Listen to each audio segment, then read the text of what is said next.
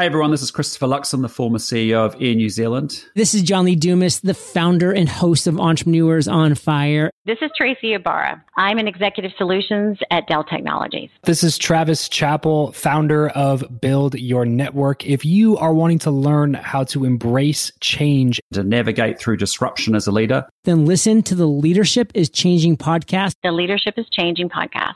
the Leadership is Changing podcast with my good friend, my very good friend, Dennis Giannoutsos.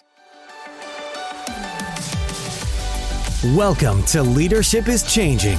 Each week, we and our guests provide information and insights through exploring leading change. This is taking your leadership to another level by finding the balance between executive excellence and personal well-being through stories that inspire real change. It's time to adapt in our fast-moving world when leadership is changing with your host, Dennis Giannoutsos.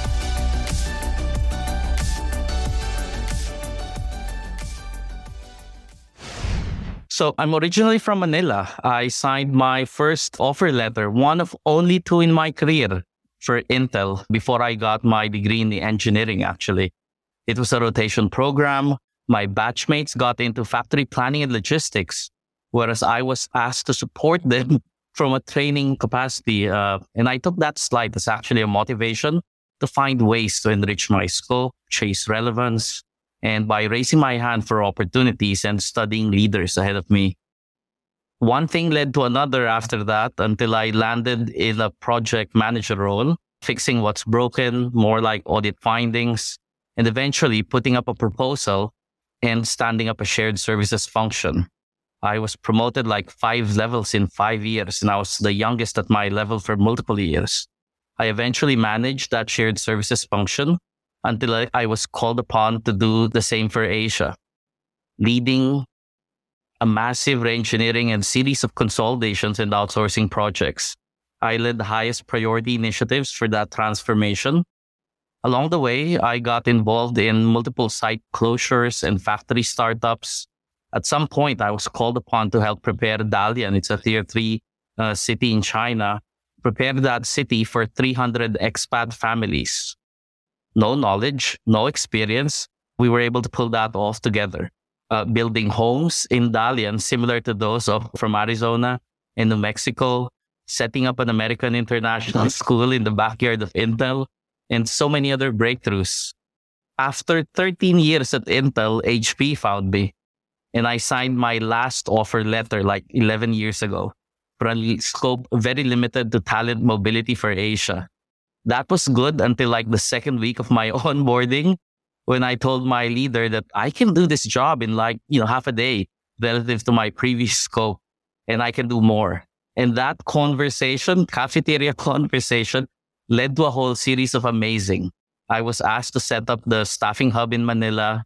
I immersed myself with multiple roles and eventually was called upon to vie for the global HR hub. And that's I think when I met you first. A year after that, growing Philippine HR from 7 to 75, I, told my leader, basically mission accomplished. And unless there's anything else, then I'm basically asking permission to answer the call of other leaders wanting to discuss opportunities. That conversation led to my move to Singapore, sharpening our analytics and insights to scale up talent acquisition. So we were hiring like 37,000, level per year for multiple years. I was supposed to go global TA until I was persuaded to go full-time talent mobility instead, with a path towards the global head of mobility role, which I eventually got in 2015. I'm so grateful, really, for the many blessings over the years. HP took a chance on me, an opportunity to play a role where my counterparts have always been based in Silicon Valley. We did some cool stuff along the way, transformation and multiple industry awards later that eventually landed me into a board of directors role for Worldwide ERC.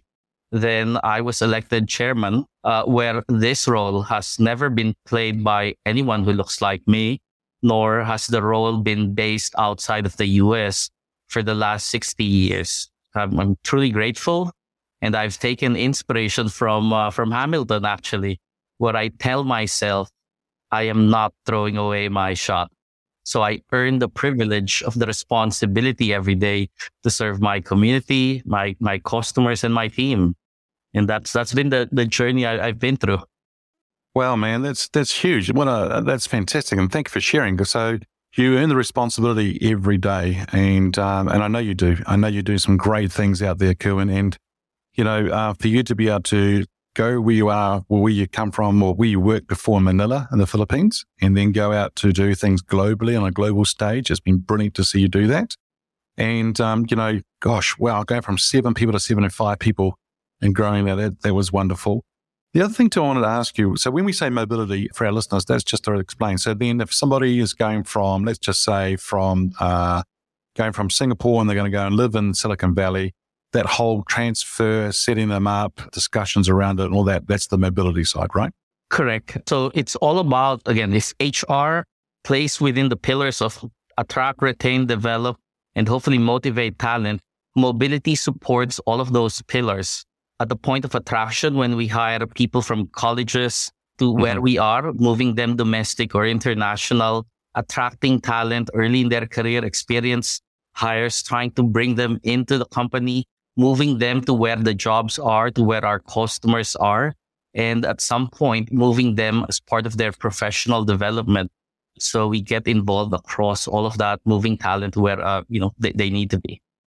Yeah, and I think it's a real testament to you and what you've done in your leadership and growing the organizations that you've grown, and that you've now been elected as part of their board, that you're part of the ERC, and the first person after 60 years outside of the United States, is that right? And having a role there. So someone totally different, someone in Asia Pacific, and congratulations on doing that. Thank you very much. Worldwide ERC is the biggest, it's a not-for-profit organization, trade organization that supports the global employee mobility community.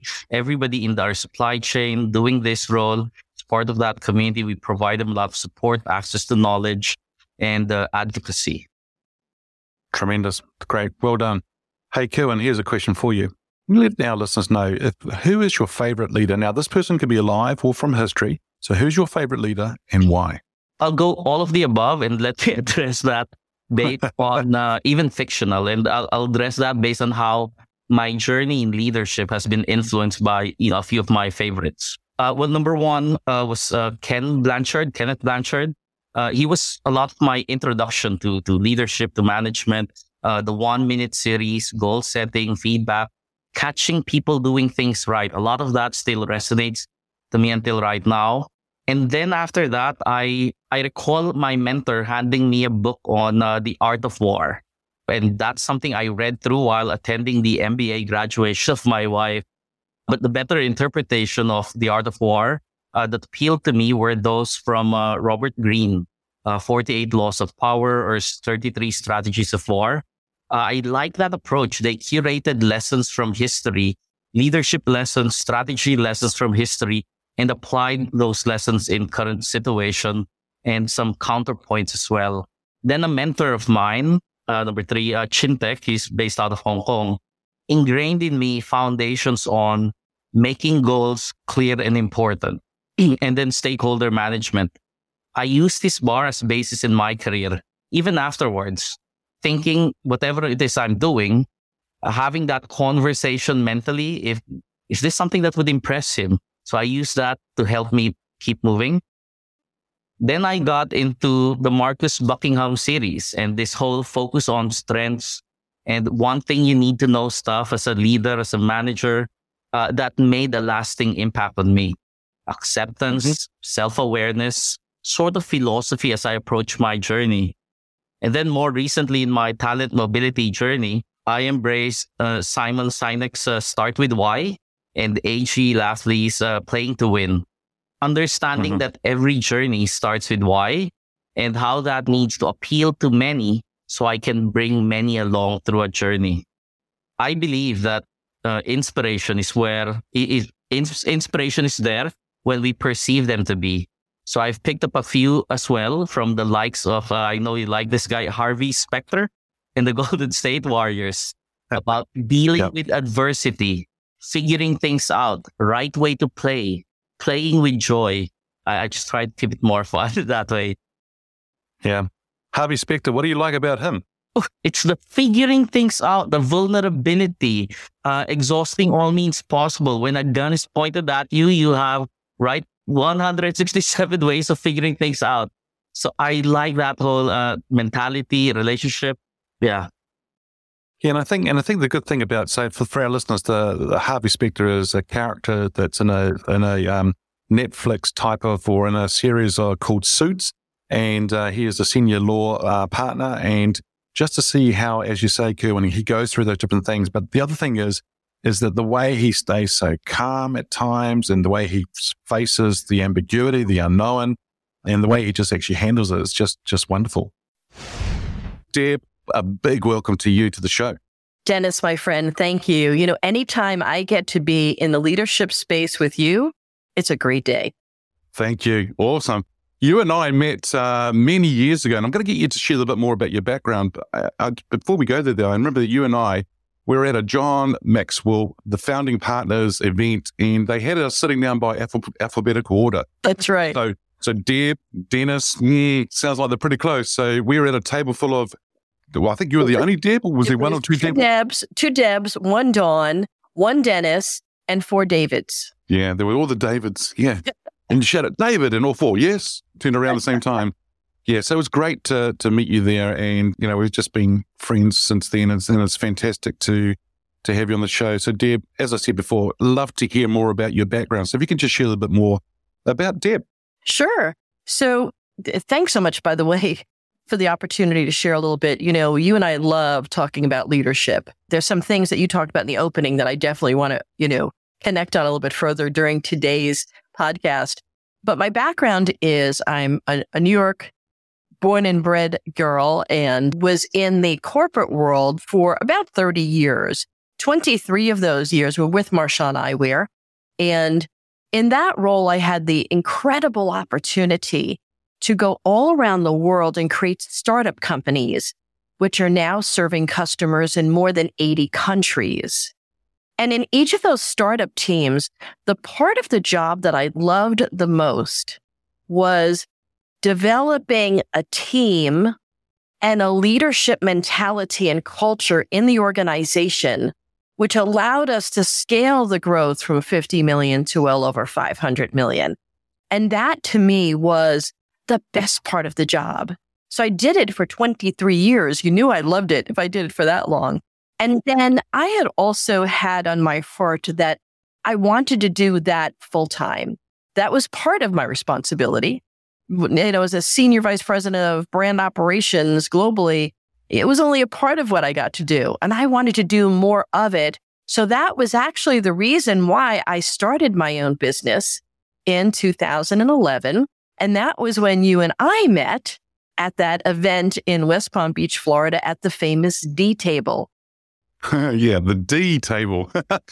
Yeah, every time you want to be in the A table or the number 1 table, but that was the best table. We got chosen for the D table, exactly. It could have been Z, the Z table, right? Yep. And so we were the chosen ones, as you said. So that's pretty cool.